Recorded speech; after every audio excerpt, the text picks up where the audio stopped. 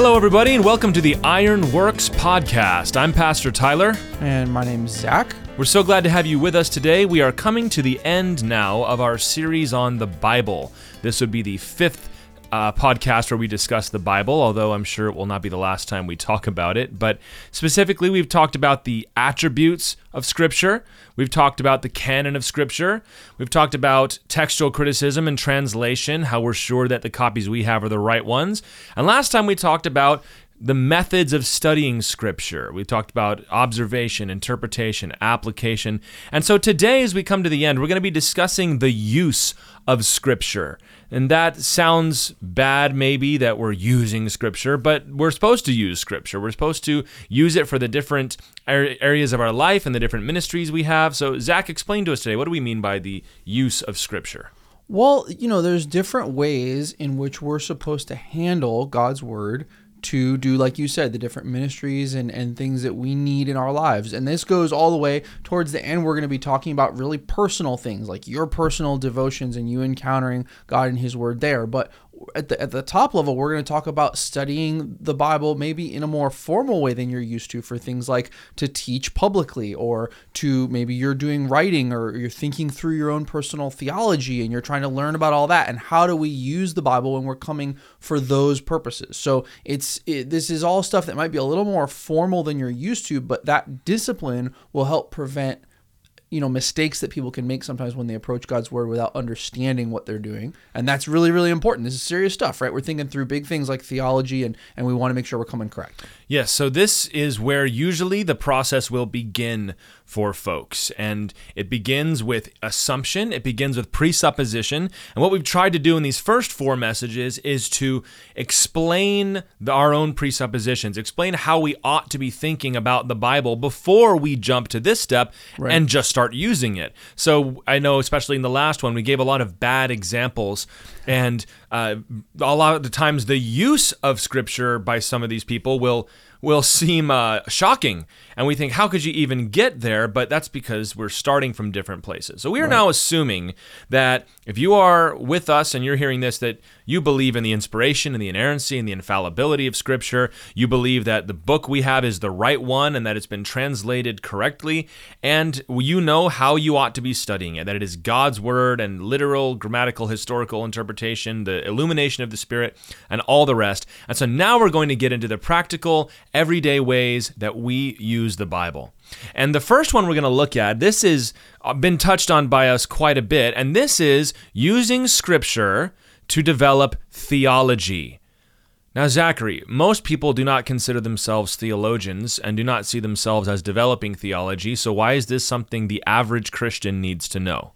Or is it? I think it's a mistake to not consider yourself a theologian. I think, I love, and I'm seeing this more now. People are kind of picking up on this. There's a podcast my wife listens to, actually, where it talks about every woman a theologian, where the idea is, look, you're supposed to know this stuff, right? You're not just supposed to leave that, oh, my pastor, he knows theology, I just read the Bible. And sometimes even people will say that, and it'll sound maybe spiritual. They'll say, oh, no, you with your theology, I just read the Bible and love Jesus. But the thing is, when we're doing that, we're thinking of theology as something it isn't. We sometimes think of theology as this stuffy thing that's done by people who maybe have even kind of pushed aside their walk with God just to get into book learning. That's not what it's supposed to be at all. What does it mean? It just says the study of God, right? That's what theology is. It's the study of God. And I even know people, unfortunately, although I can understand where they're coming from, particularly our more charismatic brothers, who will say theology is a waste of time. And the reason they say that is because they've seen so many of their most fiery and enthusiastic young Christians go off to seminary and get the life sucked out of them, or maybe even get their faith ripped out of them. So I understand that, but the solution to that is not to stop doing theology, but to do it better. So that's what it is. Theology is the study of the things of God, and the Bible, of course, is our foundational source and pretty much our only source, and if you're a Christian, for developing theology about God. If we believe that God has spoken, God has revealed himself, God has given us inspired commentary on who he is and what he's done, and we have inspired and approved and disapproved examples in Scripture, then we begin to draw conclusions about what we believe about God, but we've got to start from the Bible. So if we're going to be doing this, drawing conclusions from Scripture, two main ways that theology is done, and it was not always this way, and in fact, it only recently has come into popularity, but we're going to be looking at biblical theology as well as systematic theology today, and we have already touched on some of this.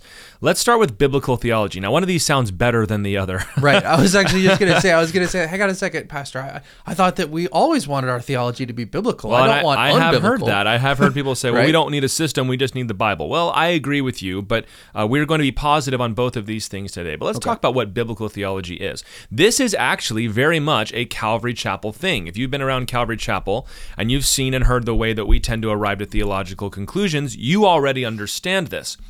Because Calvary Chapel, I'll brag on us a bit, teaches verse by verse through the Bible, we get a very good sense for the proportion of Scripture. Mm-hmm.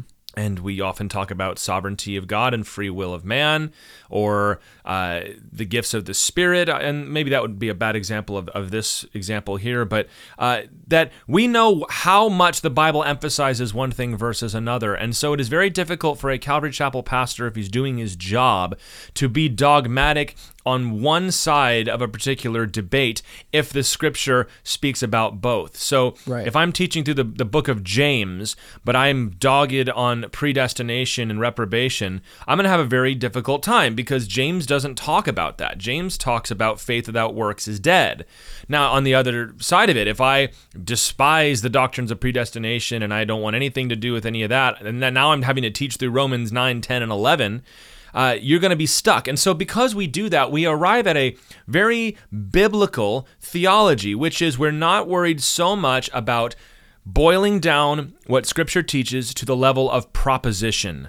A proposition is a statement of fact. The Bible does not often give us this. It does. They're in there.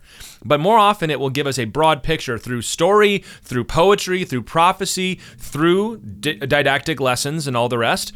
And we try to come to the end and arrive at propositions, but biblical theology says, let's just let the Bible speak and give the biblical proportions on these things. And of course, Zach, the irony, at least from my perspective, is that Calvary Chapel has been doing this from the example of Pastor Chuck, and we've been blasted for it before, but now that seems to be the growing trend even among academic theologians, right? Biblical theology. To the point that if you come from, my background is much more, I kind of came up as more of like a lay person, just being schooled and taught in, sitting in a Calvary Chapel church. And I just kind of assumed, well, that's how you do theology, right? Is you read the whole, people would always talk about the whole counsel of God, right? Is the phrase that we use, where it's like, look, you don't just, in other words, you don't just cherry pick what one passage says and say, see, this says this, and therefore that's what the Bible says about this topic. You want to constantly zoom out and get the full amount of what Scripture says about something so you can get a total picture. You put all those things together,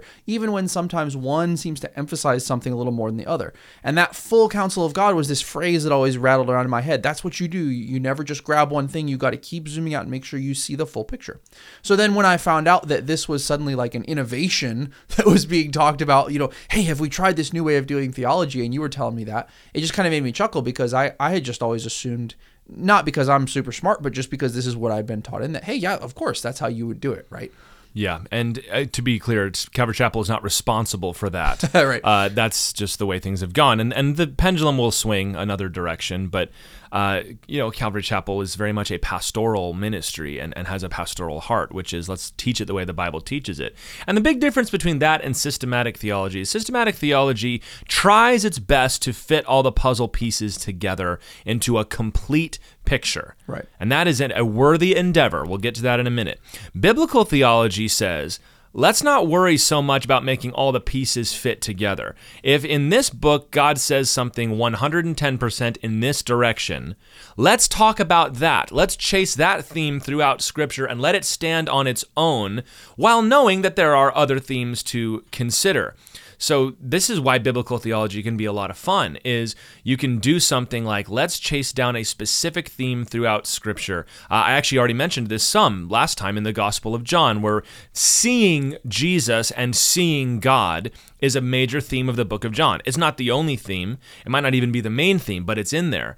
And you can trace that through the rest of Scripture as well, about seeing God. And Moses was hid in the cleft of the rock, and he wasn't able to look upon God. And you look at Samson's parents who despaired because they saw the Lord. And Isaiah saw the Lord, but he was always concealed by the smoke. And then you get to the end and you see John looking upon Jesus in the book of Revelation face to face. And you bring John's statement out, we will see him as he is. And you can take that whole theme and stretch it throughout Scripture, and it's not necessarily going to be super meaningful from a philosophical standpoint, but from a devotional and a spiritual standpoint, like, wow, this is really incredible. Zach, what are some other examples of themes you can chase through the Bible to make a biblical theology out of something? Well, we talked about like the idea of your works versus your faith, or and even when you say versus, that's like kind of almost a systematic idea, right? Because that's not how Scripture presents it. It says no, faith and works. It says grace and decision, and it puts those all together. So I think of that. I think of the idea, and this is where you could do like thematic things. Like you can say, well, here's the call of Moses. I wonder what happens when God calls people. And you just go grab all those narratives out of Scripture and you lay them together and just say, hey, when God calls people to a certain work, he kind of does these similar things every time. And you can start learning from that, right? And I think that this is one of the benefits, I think, if we're talking about the positive aspects, this is one of the benefits to me of biblical theology, is I think it protects you sometimes from misapplying passages. What do I mean by that? Like, if you've ever talked to somebody, let's say that they're a newer believer or they're maybe struggling right now with something, and they come to you and they point at one of those verses and they say, well, this says this, so that means I'm in trouble, or this means this, and they're really tore up about it. And you kind of gently say, oh, well, yeah, I see that, but have you thought about how the Bible also says? Right? And then you'll flip over to another book and say, it also says this. So yes, this is true, but you have to fit that into this broader picture. And it protects people sometimes from doing themselves some damage in their faith by not understanding that you can't just grab this verse and allow the enemy to use it to condemn you, or maybe even use it to condemn your brother, right? Yeah. And so I think it gives us these good guardrails and makes us think through, well, God is not a liar, so these two things can't be competing. They have to work together. Right. So here's an example that comes, Kostenberger and Furr have written a book called Inductive Bible Study, and they have a chapter on this. And the example they use is helpful for us here. They say the Bible has an awful lot of things to say about God as a warrior. Like from even in the book of Exodus, like God is a man of war, and David said, God trains my hands for war, and the prophets talk about God as treading out the winepress of his wrath, and then in Revelation 19, Jesus comes riding into battle, and they said, this is a major theme in the Bible, and there's an awful lot of theological truth to be gleaned from that. But if you're just doing a systematic theology in the way that our traditions usually do, you don't really have room for something like that because it doesn't contribute much to major propositional truths about God. Like it might serve to illustrate that God is omnipotent. It's like that contributes to that, but you miss a lot of the fire and the drive and the power of it. Well, meanwhile, the Bible seems pretty excited to talk about God as a warrior. And there's a lot of different things you can chase down. So the best way to do this, if you want to do biblical theology, you want to gather together every passage in Scripture that talks about a given theme and just basically trace the story. And it's not always going to have a narrative feel to it, but I'm just using it as an example. You trace the story here. Where are their narratives in Scripture that talk about this idea? Where is there poetry in the Psalms or in the wisdom literature? Where do the prophets talk about it? Where did Jesus bring it up? Where is it in the epistles? And you bring all these things together and you can start to arrive at some conclusions about what these things mean. I mean, you could do a theology of marriage. You could do a theology of prayer. You could do a theology of food.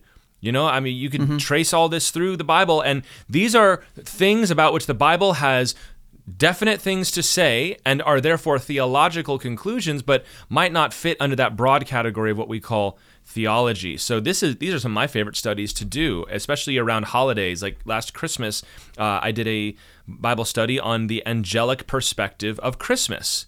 Now that's an obvious one because you see a lot of them in the angel stories, but then you can trace together in the epistles where Paul talks about the gospel was for the observation and instruction of the angels. And you look in the Old Testament where that idea is there too, that the angels are watching and observing what God is doing. And you talk about where Peter says that Jesus went down into the depths and proclaimed the gospel to the angels that were in prison. And that all of a sudden you've got this really amazing theme of that the gospel is not just for people, but it's for angels as well. And that has amazing, even philosophical implications, but it's something you might miss if you were just trying to do propositions and do systematic theology. And you can hear, right, how this makes you pull back a little bit, and it prevents you sometimes when if you're only thinking about the theology in a systematic way, or maybe you're even only looking at a passage in a systematic way. Let's say you're looking at a passage and you say, well, this passage says this,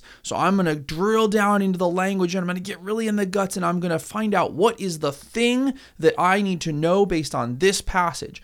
What you can be missing is, hey, what about this context over here? Or what about this other passage in Scripture that has said something about a similar thing? And you can even hear, as you're talking about like studying thematically, that forces you to pull back a little bit, and it enriches, right? It actually deepens your understanding of what all the counsel of God has to say about a thing. And it prevents you from that thing that sometimes can happen when if you are going a mile deep on a passage, you can end up, when you come back out of there, saying some things about this topic that might actually be wrong because you've not considered some additional things that are said in Scripture. So it's a good protector against that. And you come across some really awesome stuff when you lay all that stuff together in Scripture. And it opens it up a little bit too. I mean, if something doesn't fit into the classic categories of systematic theology, it's still important because it's still in the Bible. And the advantage of it is it prevents you from being, like you're saying, too dogmatic on something where the Bible maybe has more nuance to it. If the Bible maybe doesn't see fit to smooth out all the edges. I mean, you could do a theology of violence, for example, where the Old Testament, God very much orders his people to execute sinners, and he sends Joshua out into conquest, and David, did some very violent things that the Lord approved. Phinehas, right? But then you can add this to where Jesus said, love your neighbor and turn the other cheek. But then Jesus also said, take swords with you when you go. And there's going to be some tension in that. There's going to be some places where it's very clear that God expects his people even to take violent action. Yet at the same time, we are not to be violent people as a rule. So how does that fit together? That's biblical theology. You're not necessarily going to open up a systematic theology and find that in there. And this is why Calvary Chapel is kind of known for this, is because we're in the Word so much, it's hard for us to push it. Now, here's the shortcoming as we transition to the other side here. The shortcoming of biblical theology is that you can start to give certain themes systematic weight. And what I mean by that, let me give you an example. The glory of God is a huge theme in the Scriptures. And men like Jonathan Edwards and more recently John Piper and so on have kind of made that their thing. Is the glory of God is the most important thing. And it is incredibly important, and it even sounds bad to say that it's not, but that's because I believe that is a biblical theological point that has been elevated to the most important biblical theological point. And it can feel so overwhelming because it's presented in a very great biblical theological way. Look at all of this stuff that talks about this. And it's like, wow, that's kind of hard to argue with. But I would then throw out, again, the kind of this balancing thing you've got to do is, but what about all the places where it says that the Lord is motivated by love, and God created for our sake, and he did these things for our sake, and he's not just doing things out of self-interest, but out of disinterest. So he's doing it out of a love for us and for people. And you can get to the point where if the Bible says something like, God so loved the world that he gave his only begotten son. Well, when he says he loves the world, what he really means is he wants his own glory to be known. Now you're pushing it. Now you're making this theme the only theme. And you can apply that to boldness in prayer versus accepting the answer of God that might be no in prayer. All right, there's plenty of places that tell us to keep knocking and keep asking, and yet there are places that tell us you just got to sometimes sit back and trust that God knows what he's doing. So that's the danger of biblical theology. Now, when you get into systematic theology, we are much more concerned with organizing everything into, again, propositional truth. So, Zach, help me understand the difference between a propositional truth about God versus what we've been discussing here, which are maybe thematic or biblical theological truths about God. So, like, this is one of those where you're gonna open up a great big systematic theology, and here's a chapter that says the doctrine of God. And you're going to open it to the first page, and it's going to start making these statements. Because of Scripture, we know that God's character is like this. We know that God's nature is like this. We're aware that God's, intellect is like this. And it kind of lays out these propositional statements. Because of this evidence in Scripture, this is a thing we can know about God. And even in saying it that way, that's very, very important, right? The reality is that Scripture has given us a lot of information and material to know about, propositions about what? About the world, about, about who God is, about who we are. You think of here's a good example of this, like a catechism. I'm working my kids through a version of a catechism that's for evangelicals, and it explains like God has made you like this. God's character is like this. Your sin is like that. And it's a little memorizable phrase for them so that they know something about who they are, who God is, right? That would be propositional, like systematic theology, kind of boiled down. Right. So let's use the example of God as a warrior, right? That's how the Bible will present God. And it's, I'm simplifying for the sake of instruction here, but so let's say we read a passage where it says, God is a mighty warrior who will crush his enemies for oppressing his people. All right. That's an image. That's a very vibrant, vivid picture, and it's very clear what he's trying to get across. But to make that into propositional truth, say, okay, God is a warrior who crushes his enemies for oppressing his people. What do we learn about this? Proposition number 1, God is all powerful. God is omnipotent. That means God is able to execute his will upon the world without hindrance. Okay, that's a proposition. God is omnipotent. Although there will be places that say that in the Bible, that's not the primary way Bible reveals things about God. Another proposition would be God is just. He does not like injustice. So God is omnipotent. God is just. He believes in fairness and righteousness. And you could also add to that, God has people. Now, this thing seems so basic, but what systematic theologies endeavor to do is they will take all of the text, hopefully all of the text of Scripture, take all of the available information and arrive at a system that says this is what the Bible teaches in plain, or maybe not so plain sometimes, in plain English about, and help me out with the categories, Zach. There's theology proper, which is the doctrine of God. You've got Christology, which is the study of Christ. So this is where you get things like the hypostatic union. The Bible never comes out and says the hypostatic union. What it says, in some places, says that Jesus was a man. Another place says that Jesus was God. In other places, it explains how those two things work together. He emptied himself, and then he took his glory, and he dwelt among us, and man is the mediator between God and man, Christ Jesus. And so the church fathers, as they work through this, and especially as they combated heresy, they arrived at a propositional statement, which is Jesus Christ has both the nature of God and the nature of man without mixture. 100% God, 100% man. And the technical term for that is the hypostatic union. The Trinity is another example of that, right?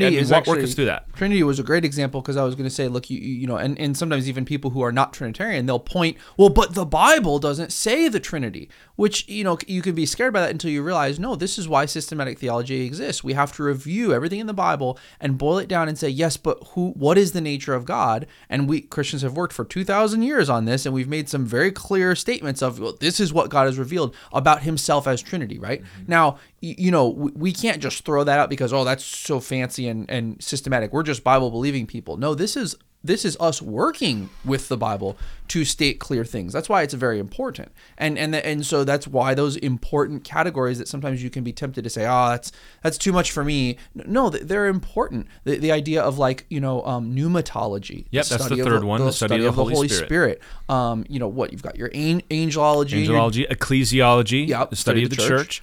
Anthropology, which is the study of man, and specifically in a theology context, this is the Bible's doctrine of man, not how do the Zulu warriors fight their battles. Right, your hamartiology. Hamartiology, the study of sin. Soteriology, the study of salvation. Eschatology, which is the study of last things.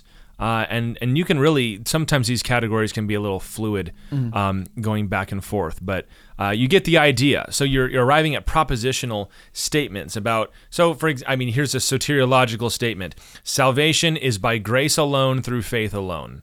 Now, there are passages in the Bible that say that, but that is us taking all the passages about salvation, synthesizing them together, and arriving at one statement that summarizes all of it. And that's, I think, two key things when you think about systematic theology is there's synthesis, meaning biblical theology might assemble all of those things and then weave kind of a theme and say, this is all the things that are said. Systematic theology puts them together into a synthesis and says, I have to make a statement. And I think sometimes, I'll say a lot of times, systematic theology is applying logical and philosophical tools to do that. The Trinity is a great example. Like we said, God reveals himself very clearly in Scripture, but the reason that we have the doctrine of the Trinity is godly men have applied their minds, their learning, their understanding, their logic and philosophy to that and said, okay, if these things are all true, how would that work together? Yes. And they've built a framework to understand that, right? Now, that can sound scary, like, oh, that's outside of the Bible. And in a sense, yes, they're helping us to understand, helping our human minds to understand these things. But it's not just willy-nilly. They're using the Scripture to build that framework. And that's why you call it like a systematic. The system is something that is referring to Scripture and helping organize and assemble those ideas in a way that we can understand them and in a way that preserves their integrity. Right, for our minds. So, you read like not the Sermon on the Mount, the Last Supper, where Jesus is talking to the disciples in the upper room discourse, and he talks about, I will send you the Holy Spirit who proceeds from the Father, who will testify of me, and through him the Father will come to you. That's the intention of that passage is to comfort you and to excite you. Right. But as an analyst, and I mean that in a good sense now, you step back and you go, okay, so Jesus is distinct from the Father, who is distinct from the Holy Spirit. Right. So there's three of them, but we know there's only one God. So how can that be? And that's where you arrive at the Trinity. The Trinity is the ultimate example of synthesis of Bible doctrine. Right. The Bible teaches that there are three, but they are one. And that's one of the most incredible, mysterious things. And you can always tell the mark of good systematic theology and that it helps you understand the rest of the Bible and that it accommodates all of Bible doctrine. Now, here's where you can get off with systematic theology. Here's the problem. And this is, more people want to harp on this than I think is healthy.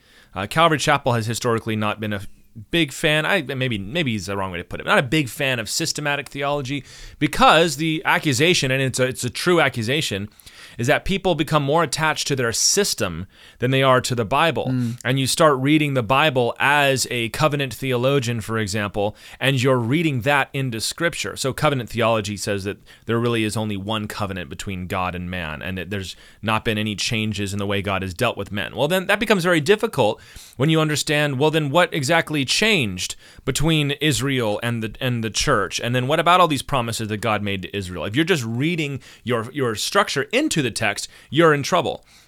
And so that's where the correction came in biblical theology, is like, well, we've got to be able to say everything that the Bible says in our theologies. But I think that if we want to be honest, I think just in the air right now, Zach, is kind of that air of deconstruction, which is a cultural allergy to systems, right, and a cultural allergy to any kind of structure. And we want to make sure we don't import that into the church. But here's the danger, is that you read it in. So I think dispensationalism, which is the opposite of covenant theology.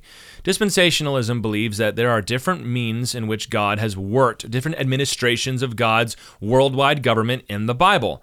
And that, I think, is the best way to accommodate all of the text of Scripture without forcing it to say something that it doesn't. For example, that Israel is no longer the chosen people of God. Right. Like that. But when you start reading the Bible with a dispensational framework first, that can allow you to miss some things. And you can start to say even heretical things like that there are different means of salvation. Right. Or this maybe is not heretical, but is just a little unfortunate. For example, that the Sermon on the Mount doesn't apply to Christians today because that's intended for God's kingdom, which hasn't come yet. I said, well, it's a little more fluid than that. So as long as your system and your structure is helping you grasp all of Scripture and give you a kind of theological shorthand for different doctrines, that's that's when it's helpful. Yeah, the red flag that I notice, and I see this in myself or in other people, if you're coming to the text in Scripture and you're reading it and you look at the plain meaning of that text and you say, well, it seems, is the word that I always hear, it seems that this is saying this, but we know it can't be saying that. Fill in the blank because of the system that we've adopted. So therefore, let's find out what it really means. That to me, you may be guilty of giving more weight to your systematic understanding of a theology than to what Scripture is saying. That's where biblical theology corrects us. It says, no. All of these things have to live together, and if there's tension, we have to let there be some tension. We can't iron it smooth with our heavy systematic theology. That's a danger. Yeah. I think sometimes the danger you hear from biblical theology is when I hear somebody, like you said, say, well, what the Bible is really about is something, and I'll always say, well, wait, the Bible's about a lot of things. Like, yeah, I don't know that we can. It's a big book, right? I don't know that we can distill it down to, well, really, what the Bible is about this, and anything that doesn't apply to my favorite theme doesn't really matter. So both of those, you want to listen for those phrases like that, and just watch out for maybe some of the shortcomings. But I think we've been talking about, you can see how there's good times and ways to use both of these things. You can't really throw either one out. Ideally, good biblical theology will lead to some systematic conclusions. Right. And I'll say, I am a big fan of systematic theology. I'm sitting here in our office and I've got 9 or 10 of them on the shelf to my left. And I have, in fact, read some of them all the way through.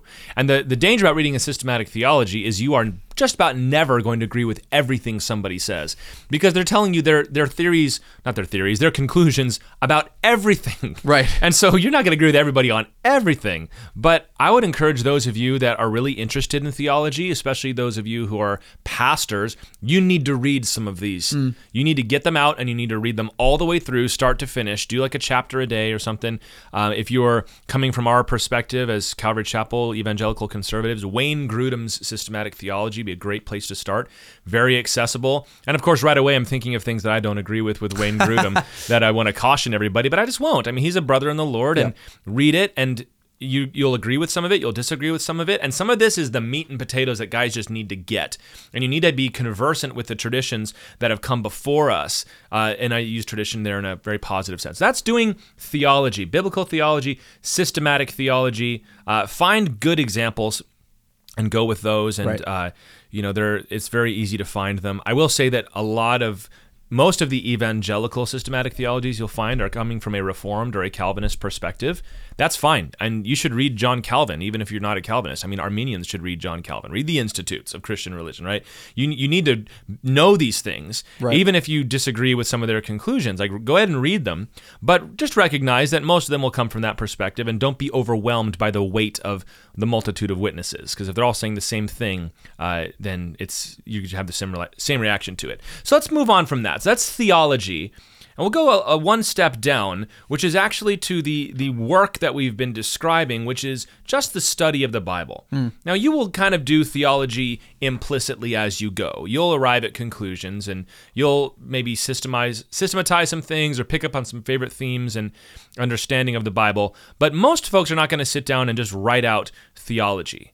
So, right. But most people, I should say all Christians, should study their Bibles. So, Zach, what is the difference here now between, would you say, studying the Bible and doing theology? There's some overlap, but like, what are we focusing on here? I think what I think of when I think of studying is like, look, you're going to flip open a book. I think might be a good way to start, and say, look, I'm just going to chew on this until I understand Isaiah.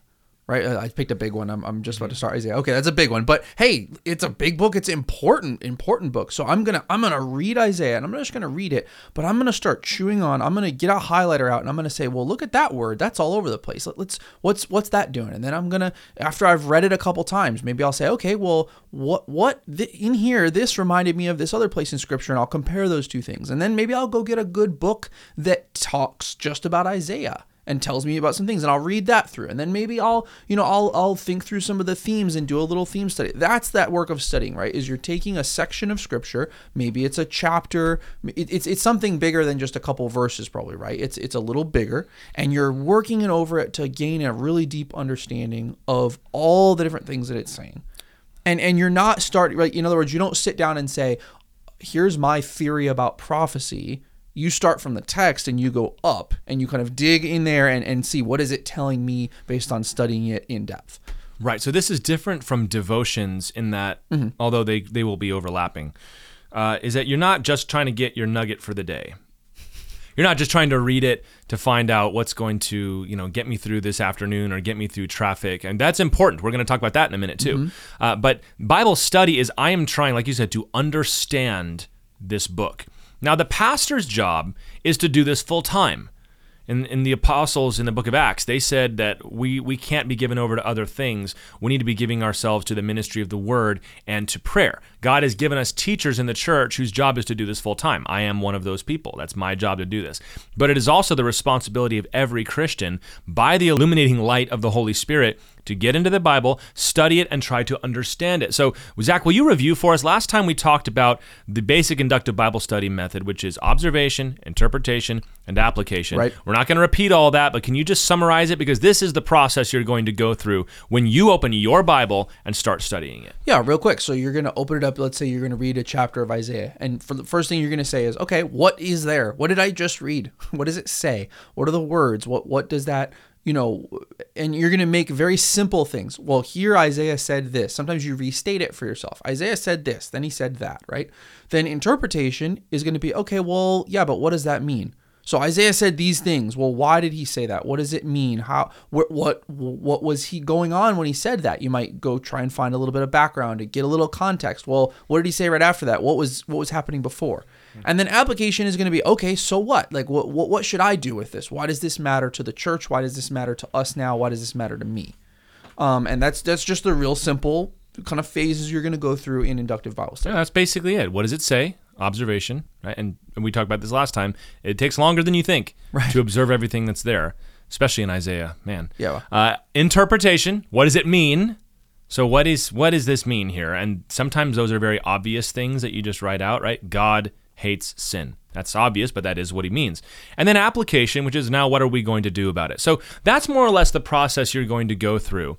Now, depending on obviously I'm studying to preach every week or multiple times a week, and I'm also usually doing books and other things. But when I'm actually sitting down to study the Bible, the first thing that I'll do is I'll read it through. I'll decide on a section. I would suggest pick one complete thought as a good place to start studying your Bible. And that's about at the paragraph level. Maybe a small paragraph level is the best place to do this if you're just doing it day by day. And you want to, first of all, make sure you've understood everything that is said there. And Zach, what are some tools that we can use to start doing that? In terms of like the inductive study? Yeah, so you can do it yourself. Read it. I guess you could even just start with this. What are some methods you do to help you when you study? Like even something as basic as underlining the passage, right? Literally, I like to if something sticks out to me, I underline it. I like keywords. Keywords is a helpful one. There's some really cool tools for Kay Arthur has some tools for inductive Bible study that I remember learning when I was younger. And I still, if I'm trying to really go deep on something, I'll take different colored highlighters or like those little pencils that won't bleed through, and I'll just start picking out a word that I see everywhere, and I'll say, well, I'm going to underline that with this color every time I see it, and then it'll all go in there. And then I'll take the next word or phrases or whatever. And what that does is, it sounds kind of silly, like what's the point of that? What you're doing is you're actually getting a visual on the page for the structure of what God is saying. Hey, look how God keeps saying this phrase. It seems like it's important because this phrase keeps being repeated. Okay, well, what is that phrase about? It keeps coming back. Well, here God's using this name for himself, or here he's calling the people this specific thing, right? And that's going to help you. That's an observational tool. Underlining, sometimes cross-references. Again, these are really simple. Cross-references, some Bibles will just tell you, hey, heads up, this verse might have something to do with this verse you're reading. So you go look that up and you lay them out together and you say, okay, are these the same context? What does this tell me about this thing I'm reading? Yeah. Now here's one. My 7th grade ghost is going to haunt me for saying this, but if you're really interested in this, what we're trying to do is make sure that we understand what this is. Right. Diagramming the sentences can be very, very helpful. And I know that sounds so dorky, but here's my sentence diagramming story. So I remember in 7th grade English, Miss Arthur was her name, and I was a good student. I could not get that diagramming thing down. So I just kind of like faked my way through that section. I didn't have to worry about it again until I get to my Greek classes in seminary, and they start telling us, you're going to diagram this entire book. And I first started out, and he's like, you all learned this in school, kinda, so here's how, and I just could not get it. So what I did is I went out and bought a book on sentence diagramming. I still have it, and I started reading it, and I started learning how to do this and taking extra time to diagram sentences. And eventually I started getting perfect scores on all of those. So then the next semester, when I took the same class again, which was an exegetical Greek class, my professor, Dr. Brindle, he said, so Tyler, you have a really good grasp on sentence diagramming. Would you take today and would you just teach everybody the method that I want them to be using? So the supreme irony is that I went from being the worst at this to actually teaching it to the rest of the class and being everybody's go-to guru on sentence diagramming. But here's why it helps, especially in the epistles where Paul's got these like half a chapter long sentences. What is the operative verb here? Pastors, if you want to know how to outline a passage, diagram it.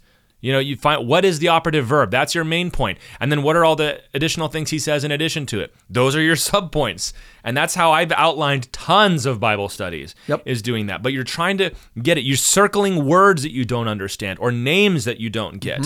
Go look them up. Try to understand this. And some other tools that go with that. You said cross-references. If you know your Bible really well, you probably will be really good at thinking of cross-references. And I think that's something that I do very well, is I'm very good at coming up with 4 or 5 verses that also relate to that. But if you're new to this, or maybe if this is just something that's a little harder for you, then there are tools. And you mentioned like in the middle of your Bible, if you have what's called a reference Bible, it'll have a list for every verse of 3 or 4 other verses that might relate to that, especially if there's a quotation or an allusion to something. But also there are like the Treasury of Scripture Knowledge. Like where else can we find good cross-references to help us out? I was going to say, if you hear pastors referring to the TSK, they're talking about the Treasury of Scripture Knowledge, which is a really well-loved reference for a reason. It's so helpful because you will look at a phrase or a verse and it will just give you every possible cross-reference. By the time you've read through those cross-references, you will know all of the stuff that the Bible says about that thing or that's connected to that verse. What's really helpful is nowadays if you go to a reference like Blue Letter Bible, or maybe you use Logos. Yeah, talk about Blue Letter Bible for a minute. Blue Letter Bible is that's my thing. Like it's a website. It's a Bible study website. Yep, free reference to use. And what can happen is you can pop open a chapter and you can click on different tools within a specific verse, and they'll have different things. One of them is they'll have cross references. It will lay out for you everything that the Treasury of Scripture Knowledge has to say about this verse, and it's right there for you for free instantly. And then you can click, it's all interlinked. So you can click on each verse and it'll take you to that verse and you can see it. And then you can use those cross-references from there. And you have to be careful because you're drifting now from the original passage, but it's all right there for you to instantly access. It has interlinear let's talk automatically in there. So an interlinear is it's an English translation of the Bible. Right. Alongside the Greek and Hebrew, right? So that you can see which words correspond to which Hebrew and Greek words. Now, you've probably heard your pastor do this before when he says, in the Greek, this means that. And it's funny. When I was in seminary, I was told, and I mean like taught from the teachers, like nobody's interested in the Greek and Hebrew, don't talk about it. They don't care. And I have found the exact opposite of that to be true. Like just from my own experience now, that people really like that and they need to care. Right. You need to care because you are reading a translation and you need to know what your translation says, which is, I think I did this on Wednesday night actually in the book of Numbers, where I proposed a different translation for one of the words there. And I said, this is what I teach from the English Standard Version. I said, this is what this one says. It's fine, but this is why they translated it. And you pull out, here's the Hebrew word. This Hebrew word means this. So you can see, because it means that, why they translated it this way. But I think they missed the sense, and maybe the NIV does it better. But even still, I would say that. And that comes from me being to school and having learned Greek and stuff. But you can still do this as just a layman, as a brother or sister wanting to study. Sometimes like a whole phrase will come from one word. Or sometimes the opposite of that will be true. Or sometimes it'll, when it says heart of mercy, the old translation says bowels of mercy. And you go, why in the world would they say bowels of mercy? And maybe it doesn't change the meaning of it, but it just adds a little bit of color and it protects you from going off into weird directions. The reason interlinear, if you're listening to all this and saying, well, so I've got to go off to college and do 4 semesters of Greek before I can do this. The interlinear is actually your friend. As a person who has some Greek background, but not as much as what Tyler's talking about, the interlinear is there to help you if you know how to use it, right? You have to be careful because it gives you a lot of information. And if you don't know what's going on, you might misuse that information or not understand. But if you go through, there's YouTube videos, there's plenty of people who are ready to teach you what you can do with an interlinear text. And what it's going to do is it's going to give you kind of the background to why. You'll start to learn as you use it why it is that they translated it in this way. And it'll give you an automatic, like the Strong's Concordance, which says, hey, this word shows up, let's say 100 times in the Bible, and 99 times they translated it this way, and over here they translated it that way. Now that doesn't automatically mean that the one time is wrong, but it's just giving you the full background of the usage of that word. Those are really valuable things, especially if you're not a Greek whiz, but you want to come to the text and understand what it says, why it says that. This is kind of giving you this X-ray vision into the Greek, and it's really helping you. It's a great tool to say, oh, wow, and you can say things like, okay, so we look at this, here it is in the ESV. Now, what this Greek word, the full sense of this, you can give some phrases from the Strongs, and now you're able to enrich your understanding and people's understanding of that right. phrase. So it's not going to the Greek is not to get a different translation. Exactly. What you're doing is an English word maybe can mean one of two things, right? This can mean either this or that, depending on the context. Well, sometimes you go and the Greek word is not ambiguous. It's very clear. So, all right, of these two options of how to take this English word, we know it's this one. Or this sentence is kind of long and convoluted. Where is the emphasis supposed to be? Or where does the comma go in this sentence? Sometimes going to the Greek will give you that. You mentioned a concordance, and Strong's Concordance is the famous one, but there are a lot of others now, and that's one is keyed to the King James Version, so I don't use that one as much. But a concordance is basically a list of every place in the Bible every word in the Bible is used. It's an enormous index for the scripture. You actually probably have one if you flip to the back of your Bible, if you've got a reference Bible, and it'll list like justification, grace, prayer, miracles, and it'll give you different places where it uses those words. That's a concordance. I tend to use Hebrew and Greek concordances, but English ones are great too. They're great for me when I'm like, I know there is a verse somewhere that says this, and I just can't find it. And so I love using online concordances because you can just search it, and it's so much faster than flipping with your fingers, even though I tend to prefer hard copy books than internet. But a couple other resources you can go through. Again, this is about studying the Bible and different ways for you to do this. Commentaries. A commentary is a book that somebody has written explaining a passage of Scripture. I read between 8 and 10 commentaries for every Bible study that I do. So when I'm about to study a new book, one of the things I'll do is I'll go out and buy several commentaries on the book. And of course, the danger here, I don't want to spend too much time on the danger, but there is a danger where you are no longer reading Scripture, you are reading somebody's opinion on Scripture, somebody's interpretation of Scripture. But as long as it is a good person, like it's a believer, it's a brother, or even if it's not, and you know that, then it's helpful. So I try to get a wide range. I try to start with what are the best ones. And there are different resources you can get for this. There's one resource I used to use, but unfortunately has gotten rather progressive and woke lately, and I don't know if I trust it so much anymore, but so I'll leave that aside. But there are places that will say, this is the one. And you can usually tell if you start reading 3 or 4 commentaries and they're all referring to this one guy. I think of Harold Honer's commentary on Ephesians. There are some commentaries that people have written on Ephesians, and they're basically just copying Honer. So it's like, get his, read that one. If you're doing Romans, Douglas Moo's commentary, or what's the other guy's name? James Dunn's commentary. 2 very different perspectives on Romans, but everybody's quoting from them. So you get the best ones. You also want to get some good ones that you agree with. Zach, do you ever feel bad sometimes of just reading stuff you agree with? I do. It's weird that sometimes, I shouldn't just read what I agree with, but it's so refreshing when you actually do. I feel bad. Oh, I don't know if I feel bad, but what we've talked about a lot of times is, you have to be careful sometimes with commentaries because the reality is commentaries are produced by scholars. That's not a bad thing. But what that means is that sometimes if there's a trend or a fad going on in scholarship in the Bible, that's what all the commentaries are going to be talking about. So at some point, let's what's an example? if there is a trend, a fad right now towards materialist understanding of the Bible. People are writing tons and tons of commentaries who don't believe in supernatural things and may not even believe in the Bible or, the Lord at all. So you're going to find a lot of those commentaries if you look. And you can spend, there may be some things you can pull out of those, sometimes for context, even though you have to be very careful of their understanding or interpretation of history even.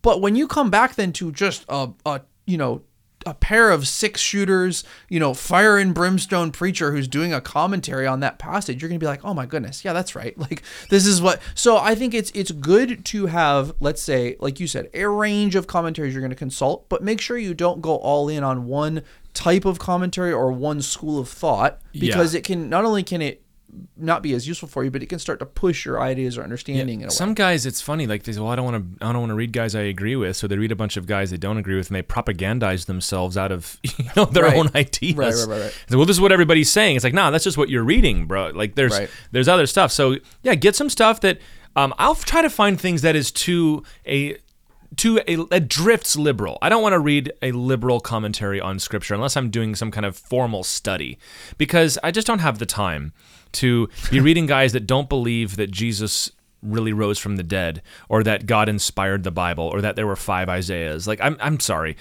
A good conservative commentary will summarize that for you. But I like to find guys that will drift liberal, because then maybe they're not going to say the worst version of it, but I can at least absorb it. And then I like to get, of course, guys that I agree with. And then you want to get a range of types of commentaries. So there's something called even before we get to that, you have whole Bible commentaries. And these are the average Christian's favorite are the whole Bible commentaries. And I think that if you want to start reading extra stuff on the Bible, start with some of these. Warren Wiersbe has an excellent whole Bible commentary.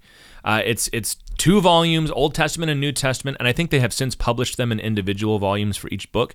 But it's a commentary on the whole Bible. Each verse is going to get like a sentence or 2, and it still makes for a huge book. What's his name? William MacDonald has a great one. Walvoord and Zook, and they have a great whole Bible commentary. Guys like J. Vernon McGee, like their whole Bible commentaries. They're only going to give you a little taste. John Corson, a little taste for each section. Then you have individual commentaries, which this is going to be a series in most cases, where they hire a different author who is an expert on that book to write a whole book on commentating on just that book of the Bible. So this is a commentary on Genesis, a commentary on Exodus. And that, if you are doing serious Bible study, especially if you're preaching, that's where you want to spend most of your time, because that's where they're going to go in depth. You're not just going to get a paragraph on one chapter. You might get a chapter on a chapter. You might get a full, like, they're going to dive into every aspect. They're going to look at the language. And then within those, you have something called a pastoral commentary or a devotional commentary, which is only interested in kind of giving you your devotional thought for the day, very application heavy. Moving up to something called a pastoral commentary. So first devotional, now pastoral, which is for the pastor. It's going to be expository, meaning it gets into the background, but it's got an aim towards the pastor preaching. So it will still, the New American Commentary is this way. And that's put out, I believe, by the Southern Baptist Convention, or it's at least closely related to it. And they are going to have good background, good information, but it's intended for somebody who's going to preach this. Then you have something called a technical commentary.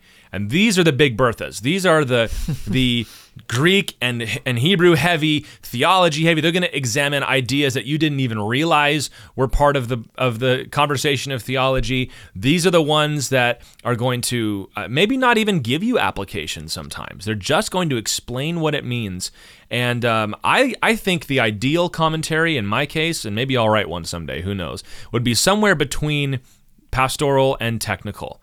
Not all the way to the end where you're just a critic and you're just examining the redaction of the text, but you still have some good theological meat. You gotta have a range of different ideas. And Zach, I think even somebody like Pastor Chuck's audio Bible studies can count as commentaries for you. Yeah, right? Or you'll find guys that use, in fact, sometimes you can use a pastor's sermons as a commentary, like Dave Guzik does great notes on basically every chapter of the Bible, and you can go so through David and use them. Guzik would be an example of a pastoral whole Bible commentary. Yeah, super helpful. Now, the danger with a pastoral or even listening to other people's sermons, this is maybe as we transition into, okay, now how do you prepare to preach, right?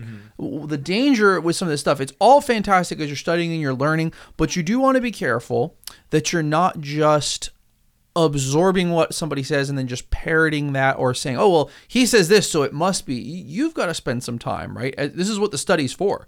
You're looking and you're saying, okay, all these people have said this. You spend time in prayer, you reason it out, and you come to a conclusion yourself. You don't want to just unthoughtfully just put stuff in and say, oh, that must be what it means. It's a resource for you, not just a way to skip the work of the prayer and the consideration, right? But hey, also, some people where it's like, oh, I don't use commentaries, I do all that work myself. Look, we have this wealth of resource now of godly people who love Jesus, who are filled with the Holy Spirit, who have spent hundreds and hundreds of years looking at the same book that we're looking at. It would be a little bit foolish, I think a little prideful, if we didn't use that, right? Yeah, and don't be afraid to go back in time either. I mean, when I was doing Romans, I had John Chrysostom's commentary on Romans.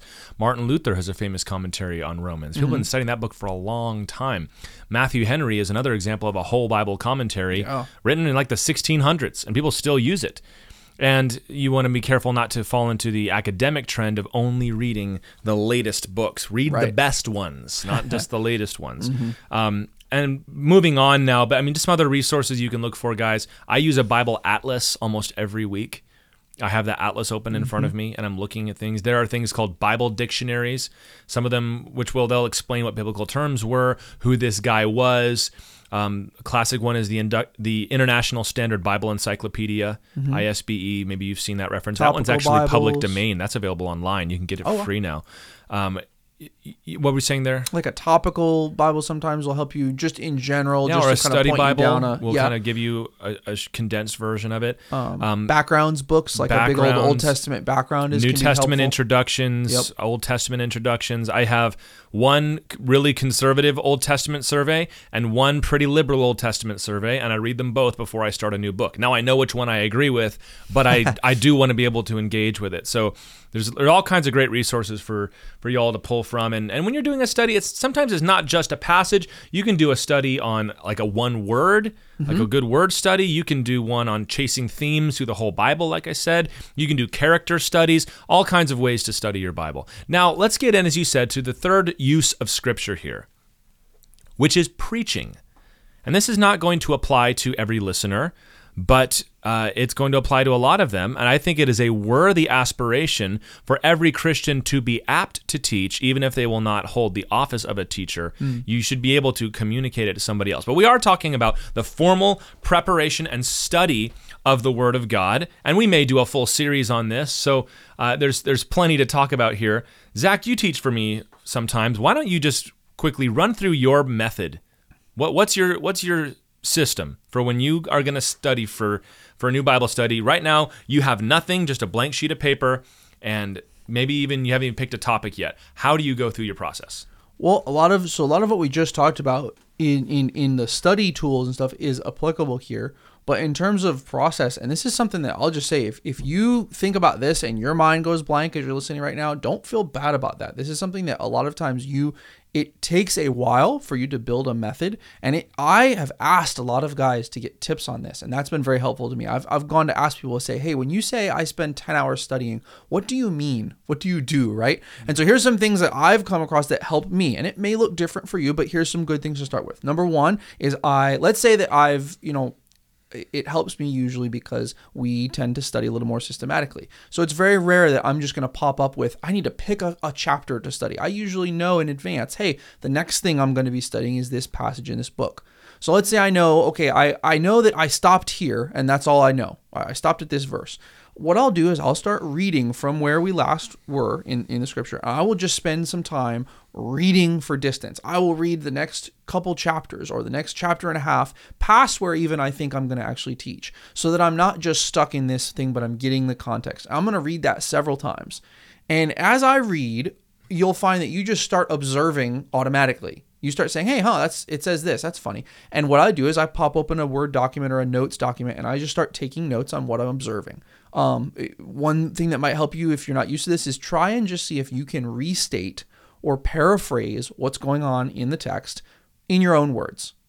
Isaiah, let's use the Isaiah example. Okay, Isaiah is saying this to the people. Now he says that. Then he compares the people to this. Then God says that he's going to judge the people like that. Just say it in your own words. So you're just making notes on a document, like a mind dump kind of right now? Yeah, literally. And I do that for I try and do that for every verse as I go through, and maybe I'll go a little longer than I'll end up needing because I don't know where I'm going to stop yet. I haven't made an outline yet. I'm just saying what the text says. Then as I do that, maybe I'll get to where I'm like, okay, I'm surely not going to teach this long. I'm already through a chapter or something. I'll stop and I'll start reading over that paraphrase and looking at the scripture, and I'll say, okay, where's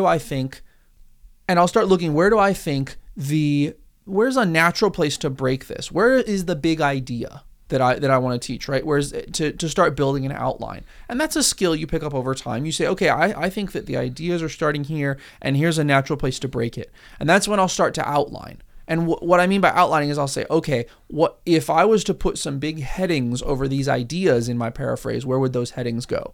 Okay, here is talking about God's judgment. That's 3 or 4 verses here. Then the next 3 or 4 verses is talking about the people's response. I'm just making these up, right? But you're noticing what are the big themes or the big sections in this new passage that you're going to outline. Once I finish my outline, that's where I start to say, okay, now I've got this outline. I start moving maybe I do a little more focused observation. Okay, if this is what I think the topic is here, what else is going on in this passage about that topic? And once you've got your outline, you've observed, that's where you're going to start moving carefully into interpretation, and you're going to start going maybe to the. So you go that organized through it, like you do OIA pretty.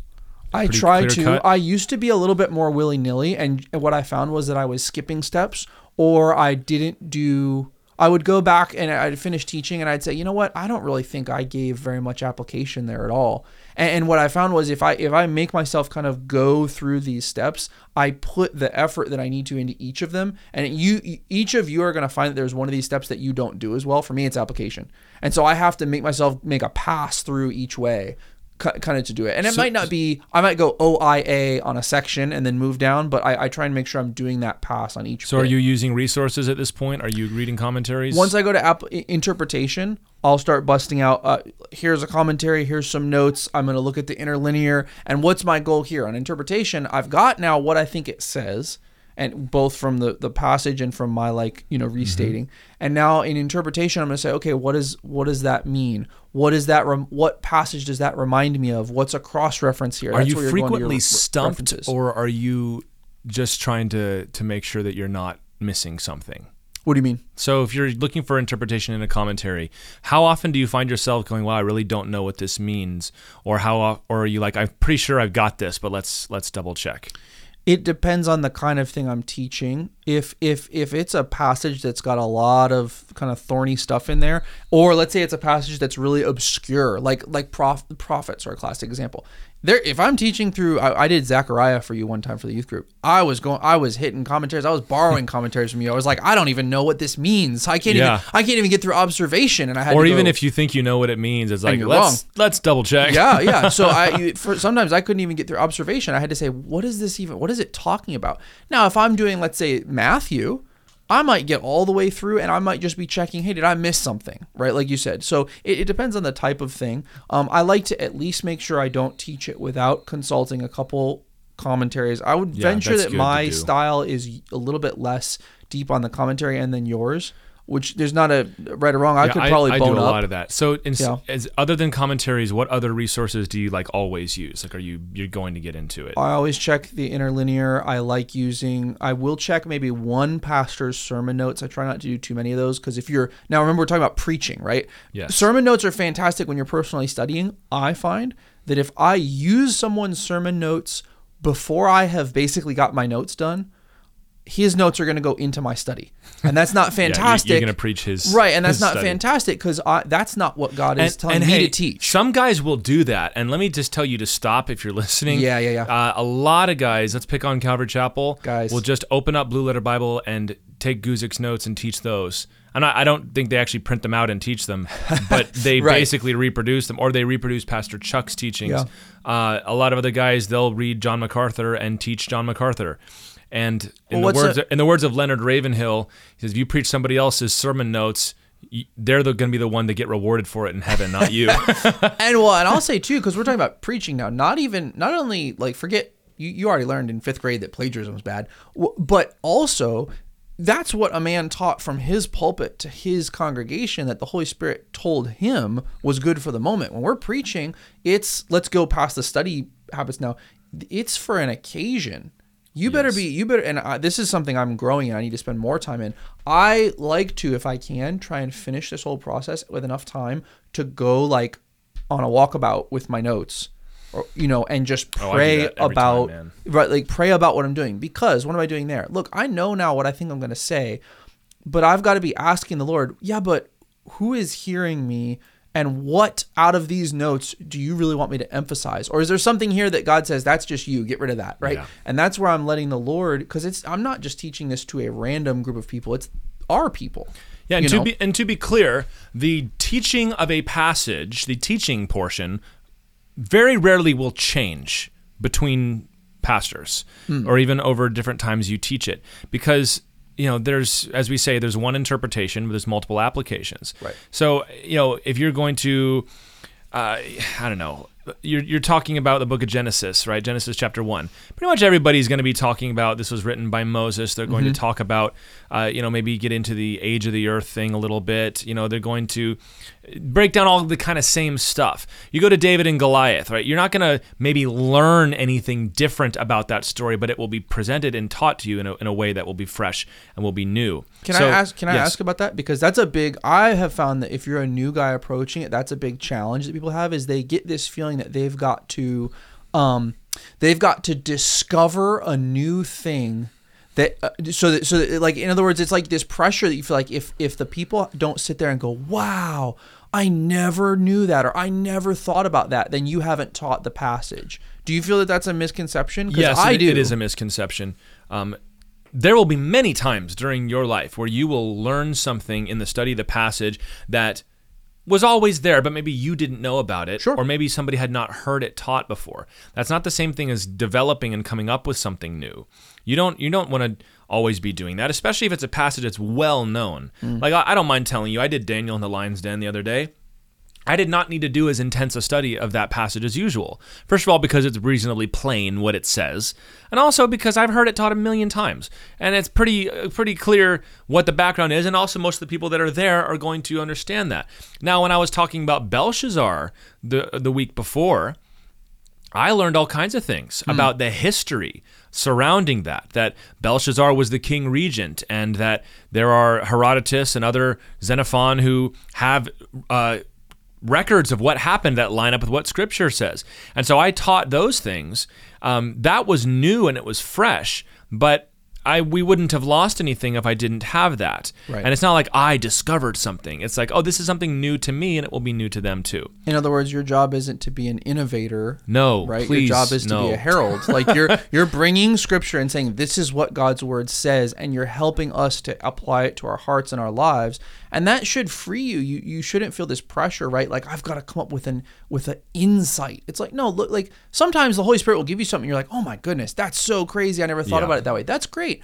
But don't always, and that might even apply when we get to devotions too. Those are not necessarily what you need to look for, or heaven forbid, what you're torturing out of the text, because that's how you end up coming up with something that sounded like an insight to you, but it's actually just wrong. Yeah. Or not there. I mean, for example, I just finished reading some books about John Knox, who was in Scotland. And they would say that when John Knox preached for the first 30 minutes or so, they said he would teach in a reasonable, even voice, just expositing the passage, just explaining what it means, background, context, language, all those same things that we do. And then they said after he had done that, that's when he would warm up, and they said he would just about smash the pulpit to splinters because he would be preaching to his day and age, and he had a very political bent to his ministry as well. He would preach about Athaliah and then compare her to Mary, Queen of Scots. So when you preach about Athaliah, I would imagine that your study of that passage, your conclusions about the background will be just like John Knox's. In fact, I would hope they would be. But when you get to the point of your message, you're not going to be preaching about Mary Queen of Scots anymore. There's going to be something else that you're drawing out. So that's what preaching is. And I'll tell you, I have weeks where I know what I'm going to say. Man, the Holy Ghost has just been on me. This is something I've been waiting to talk about. It's something that needs to be spoken about, and we go for it. There are other weeks where I got nothing. And I mean in terms of my own cool insights, I've got nothing special to say. Right. So what I do in those days, I'm going to verse by verse this passage. I'm going to go for broke on the background, on the explanation, on the theology, on the word study, on the structure. We did this in Leviticus a lot. I spent a lot of time talking about the structure of Leviticus, and that was a lot of fun because there's less application to draw out. So just teach it, man. Just teach it well, and if you teach it well, your application points will come about naturally. Let me run through my preparation process here. I think having two different options here and different examples of how this is done might be helpful for somebody that's learning how to do this. So I usually, before I've done anything, I know what book I'm in, and I have outlined the book ahead of time so that I know where I'm going. Oh, so you do the whole book I first. outline the whole book. Okay. And now I don't get into letter A, letter B, letter C. What I do is I lay out what my preaching sections are going to be, and I give a 1 or 2 sentence or half sentence explanation of what I'm going to talk about. And the reason I do that is because it is very easy to cut yourself off as you're preaching. And you make, maybe in chapter 1, it's a minor point, but in chapter 3, it's a major point. But if you talk it to death in chapter 1, when you get to chapter 3, you've already kind of gotten into it. Oh, okay. Yeah. Or you can get yourself in trouble because you don't realize where the author is going with it, and so you end up saying the wrong thing. I remember being in a Bible study one time where a guy was going through Ecclesiastes, and he was talking about something that Solomon said, and he was talking about it positively, and I'm like, but don't you know that in the next chapter he's going to say, yet I discovered that all this was vanity. It's like, so what are you going to say when you get to that next week? So I will basic, chapter 21 and 22 is about such and such. So I kind of know where I'm going, and that outline is super fluid. I change it all the time. It also helps me kind of know how long it's going to be. And if it turns out this is going to be a 60-week Bible study, then maybe I need to condense it some. So once I've done that, I know what my subject is. First thing I do is outline the passage. And this has nothing to do with preaching. This is just the structure and the flow of the passage. Starts here, goes here, goes here. Very often, this will coincide with the paragraphs that are broken up in your actual Bible. You don't want to just follow those blindly, but if you're never lining up with those, you're probably outlining it wrong. So there's just one little note for you. I'll outline it, 1, 2, 3, 4. This is what the author was saying. This was the background. This is the interpretation. Then once I have that, that's my basic outline. Then I start thinking, what is going to be my preaching point this week? And I usually will try to select one big theme that will carry it all the way through. And sometimes this is obvious because Paul does it for you, or the story is very clear where we're going. And sometimes it's not as clear. So you've got to decide, how are we going to apply this? Then I take that and I go back to the outline and I try to think, how is each of these... I try to make the divisions of the passage be the divisions of how I preach. It doesn't always flow that way. Sometimes I need to break something up in half or combine two passages, but that's what I do. So once I have that, then I go down into detail and I will write a short paragraph under each of the points of what I'm going to do and what I'm going to say. I'm not making notes yet. These are what my notes need to look like. So at that point, I've got the structure. Then I will go and I will start doing the commentaries. And I read a bunch of commentaries because I like to get into the depths, into the background, and I like to make sure that I'm learning new things. So if I'm not learning new things, then sometimes I'll just kind of wrap it up. So if I've got 8 books that I want to read, and after 3 or 4, they're all kind of saying the same things, I might just hang it up. I'm not going to be a freak about it. And then I've got that information. I used to write that down on a sheet of paper, but I have found that was a little too rigid for me. And I have discovered that if it's a good thing, I'll usually remember it. Or at least I'll go, what was that? There was something on this one, and I will do that. This is when I will look at the Greek or the Hebrew. Sometimes I'll translate the passage, but if I'm doing a large section, I typically don't have time for that. I'll look at the Greek, I'll look at the Hebrew, and what I'm looking for there, I'm trying to see if there's anything worth drawing out. because there's not always. There's not always worth drawing something out of the original languages. Then once I've got all that done, I write down all of my notes in one marathon session. I cannot break it up and come back to it later. I've tried. Huh. I will. Sometimes it comes really fast, and it comes in like an hour and a half, because I just know what I want to say. I've done all my homework, and there's no point in being coy about it. I know what I want to say. Other times, man, it's torturous, and it takes me 6, 7 hours, 8 hours to get the notes down, and I end up with the same piece of information. That's usually when I'll take a break. Once I actually have the notes, I'll take a break, I'll go for a walk, I'll go to bed, and then the next day I will come back, and I've added this recently, I cut stuff. I always cut stuff now, because it always ends up being too long.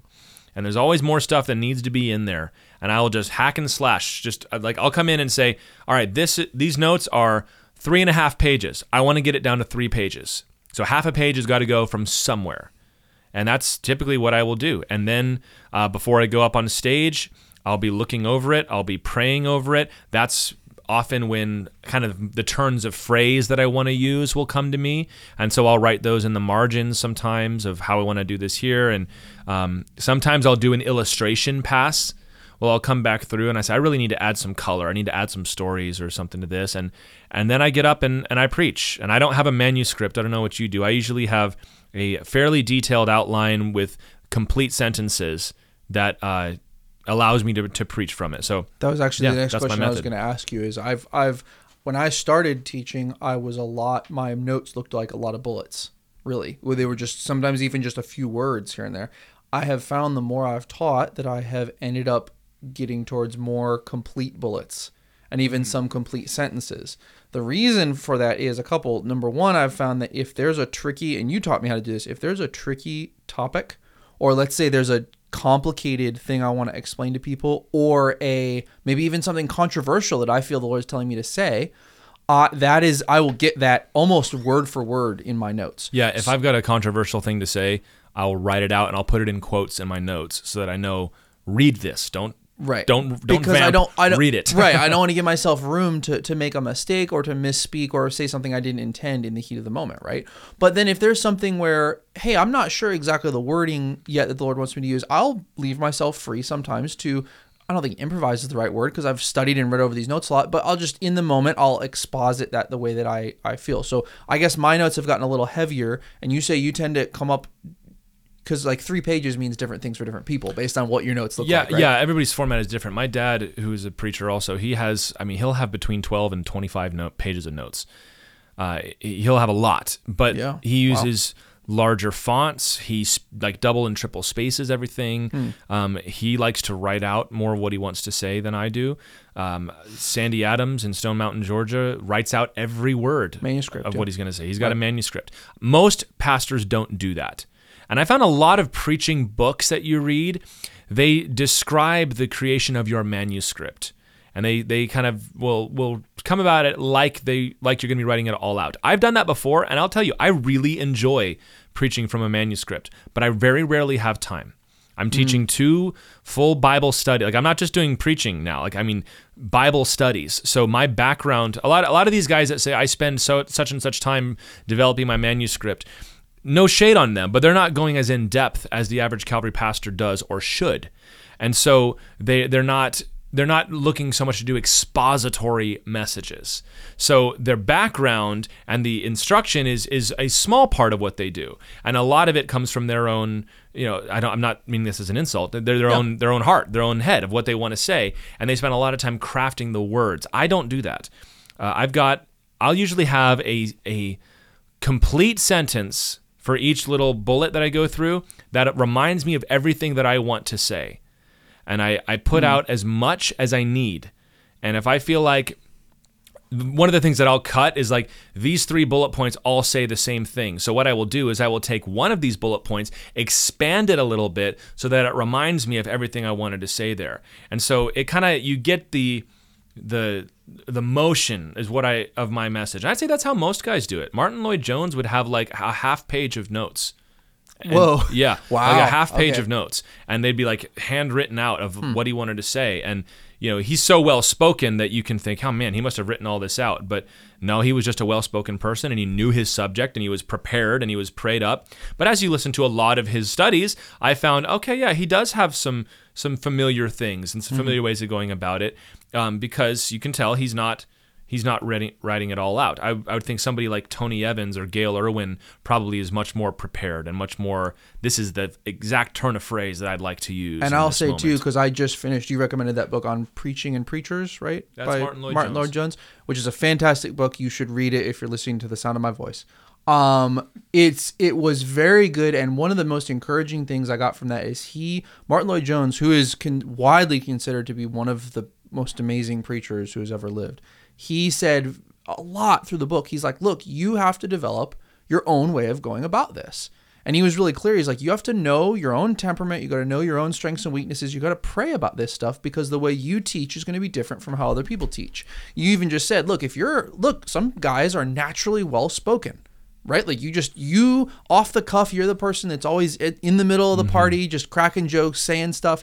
If you're that kind of guy, you might benefit from a little sparser set of notes because hey, in the moment, I'm going to be able to put these sentences together and the Holy Spirit's going to give me what I need to say. That's fantastic. If you're a guy who still called to teach, still able to break the passage down, but you're a little hesitant with just improvising some of those phrases, and that's not your strong suit, you might really benefit from a manuscript that says, yeah, this is what I was thinking through and what I wanted to say. And you just got to know that about yourself and be okay with, hey, that's going to look different from other guys. You don't ever feel like you want to be forced to copy what someone else is doing. No, but you can learn from tons imitation of people. can be helpful. Like start by doing it somebody else's way. And then as time goes on, figure out what works for you. So as we wrap up this section here, preaching or teaching is how Calvary Chapel tends to say it because we focus on that. But I'll say this. When you're up on the pulpit, my first priority is to teach the passage. I want someone to walk away from this study in the book of Daniel understanding this passage.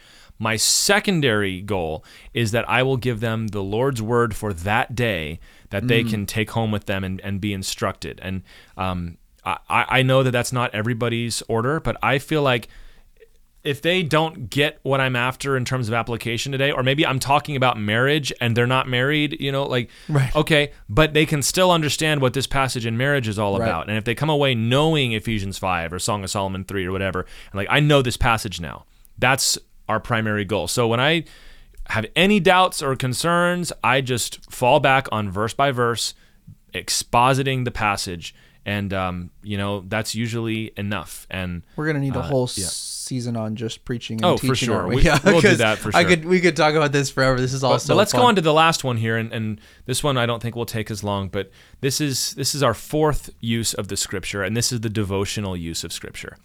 This is the use of the Bible to grow your own spiritual life. This is about your personal life, getting to know Jesus, learning the voice of the Holy Spirit, finding where you've got to be growing, things you've got to be obeying. You're not looking to give this to anybody else. You're not even looking to accomplish a goal other than to grow closer to Jesus. These are those, the Lord is my shepherd moments, where you're learning who God is and you're learning what he has to say to you. And you ought to be having daily devotions with the Lord. I mean, can we agree on that, Zach? I mean, every day this needs to happen. You're going to notice a difference if you don't. This is something actually, it's funny. I'm glad we're talking about this right now because my wife and I we've just gotten our kids. I was talking to you, old enough to where we can get back now as husband and wife to doing daily devotions together at the same time in the morning, which if you don't have kids, you don't know why that's a significant thing in our house. Because it's hard when you have kids and they're running around in the morning. And so we're getting up early enough and they're quiet enough that we can do this together. And we have been laughing for a month at how big a difference this has made in our lives. For sure. We were doing, it wasn't that we weren't doing them. It's just sitting together as a couple and taking that time at the same time. And now you're talking about, well, look at this that I just read. It's it's a really big deal. And I know that can look, oh yeah, we know Christians are supposed to read the Bible. You remember when we used to have you do counseling with kids in the high school, right? And they come up to you and they say, oh, this is coming apart in my life and this is going on, and what we would always say, and they would start to roll their eyes. Bible? Say, are you reading your Bible? Are you in fellowship? Are you praying? And they'd start laughing. Why? Because it's like, look, we know these things, but we constantly remind ourselves of them because it's the first thing to go when your walk with the Lord is slipping, right, are these things. That's why they're important to remember. Yeah, and then when we're talking about devotions, I mean, obviously this is your own spiritual life and your own spiritual growth. It's very personal. It's you and Jesus. It's very spiritual. And those of you eggheads that have liked all of this and now are starting to check out, you need this more than anybody. Yes. It is a shame that our scholars are some of the most spiritually thin people you'll meet in a lot of cases. Where there's great meat and potatoes in their books, but there's just no life. And that's I'm actually reading through the book of Daniel, studying through the book of Daniel, and I have found a couple commentaries that I'm like, oh, this is what I'm talking about, man. This guy knows this stuff, knows his backgrounds and all that, but he also loves Jesus, and it comes off the page. So you need this. Now, there's a lot of different things we can talk about with devotion. We're specifically talking about the use of prayer in your personal devotions life. And I'll say it, your devotional time should be centered around the Word of God. That prayer should be scripture fed. That's a Daniel Henderson term. It's scripture, word fed prayer. That you're learning what to pray for and how to pray from the scriptures. You don't just want this to be your morning,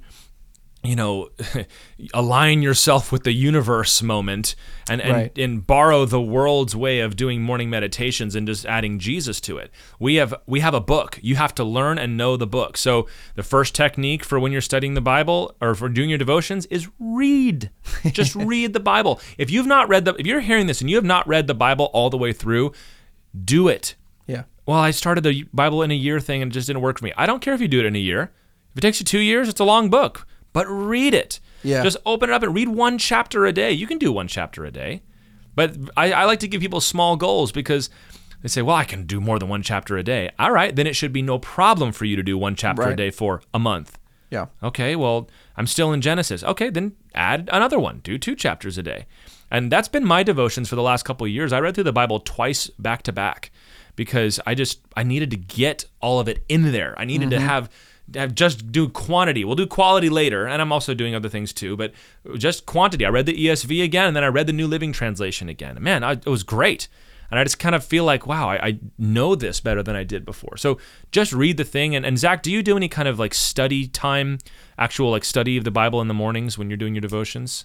What I do, like you're saying in addition to reading? Or like do you just read and pray, or how do you do any study? Because I have done that in the past. I haven't been doing it lately. What I'm trying to do right now is I have tried to focus on getting as much. I'm doing like a quantity pass, like you're saying too. I'm trying to get as much read of the Bible in the time I have in the morning, which is usually 30 to 45 minutes.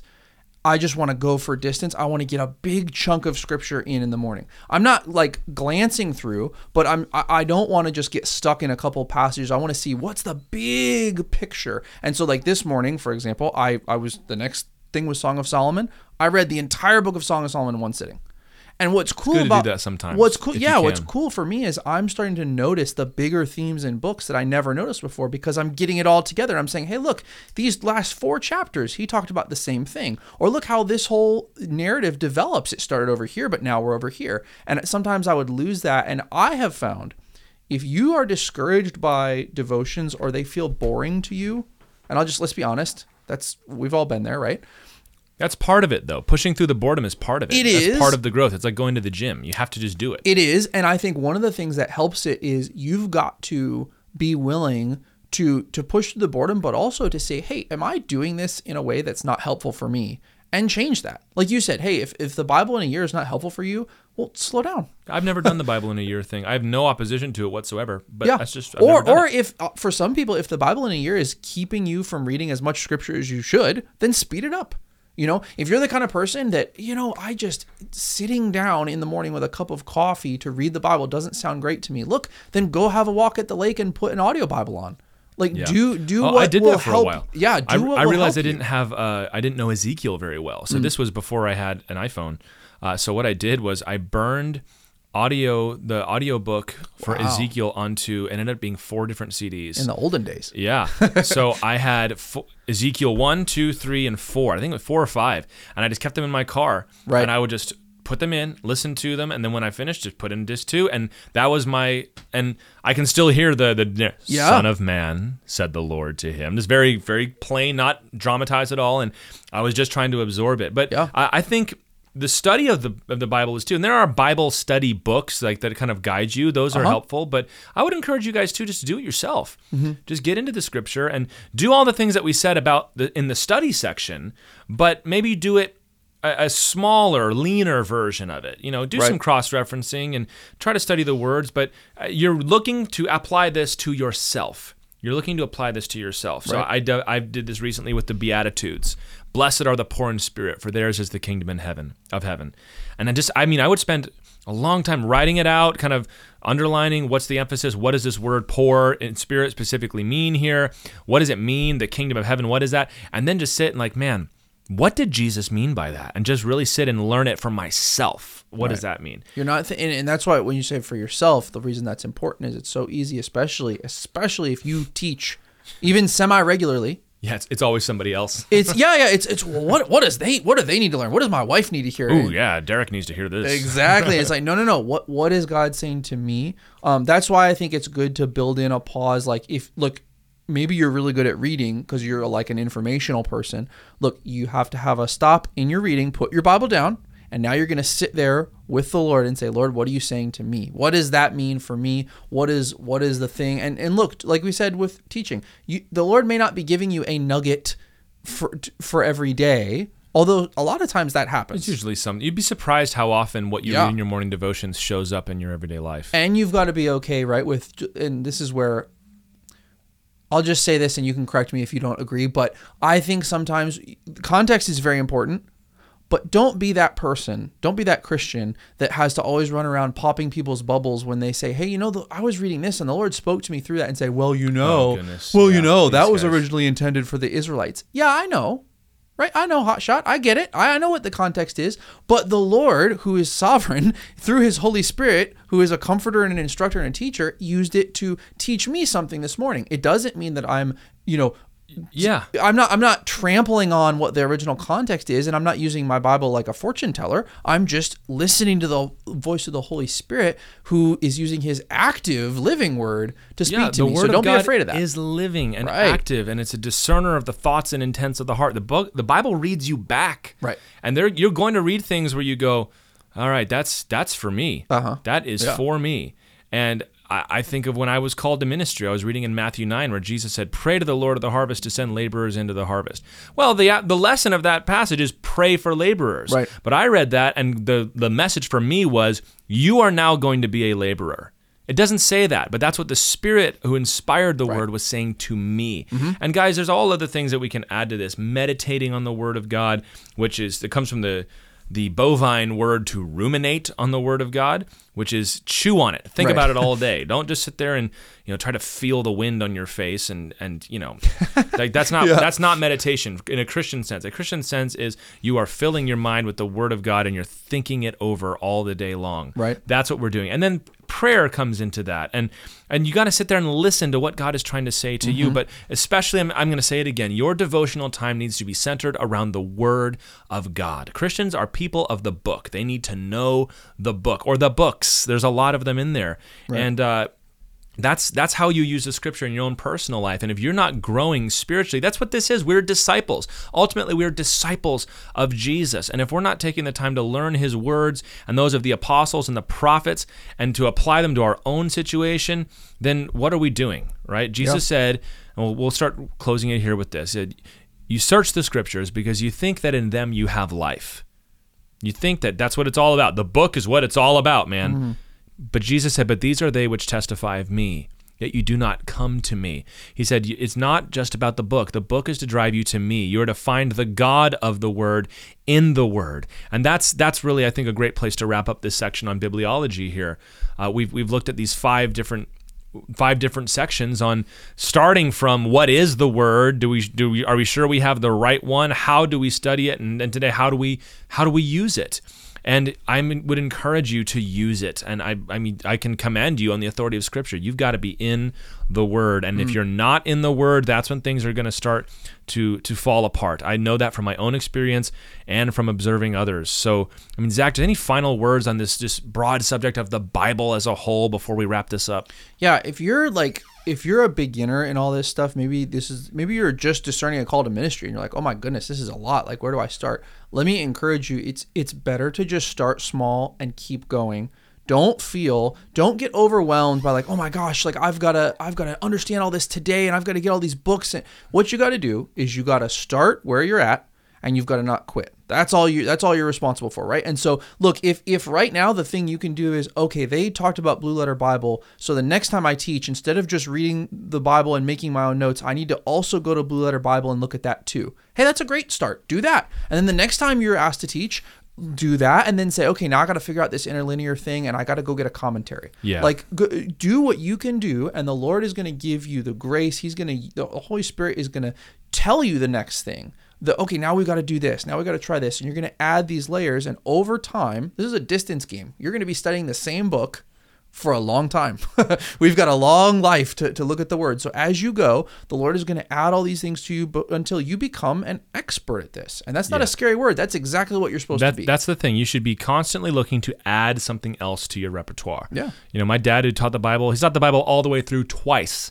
Right. And then he went back and finished Bible college, and now he knows how to do Greek and Hebrew. So he's added that to his repertoire. Or maybe you've got to learn how to do better illustrations, or learn some preaching methods, or maybe you've got to start being willing to venture out beyond your own tradition and your commentary reading, or whatever it may be. But yeah, I like how you said that. Don't be afraid to start. So I'll give you a Zig Ziglar quote here. He said, anything worth doing is worth doing poorly until it can be learned to be done well. I love that quote. Yeah. If it's worth doing, it's okay to suck at it until you can get good. Yep. So there's some millennial terms for you. Yep. Get good. Yeah, well, it's hard. Yeah, well, it's hard. Yeah. But it's not that hard. You can do this. You can get this. And we end this by venerating the Word of God and saying that the Lord of the Bible is the one we worship, and we withstand any attempts to minimize the Scriptures, because that's what the Lord saw fit to give us. So I would thank you guys for listening all the way through. If you've heard all 5 of these, we've got a new subject we're going to be addressing next time, but for our first series, it seemed right to talk about the foundation, to talk about the Bible itself, and I think we got a wide range of subjects from the very lofty and intellectual down to the everyday and the super practical. So I think there is something in here for everybody. Thank you all for listening to the Ironworks podcast, and we'll see you next time. All right, we'll see you guys. Thanks so much.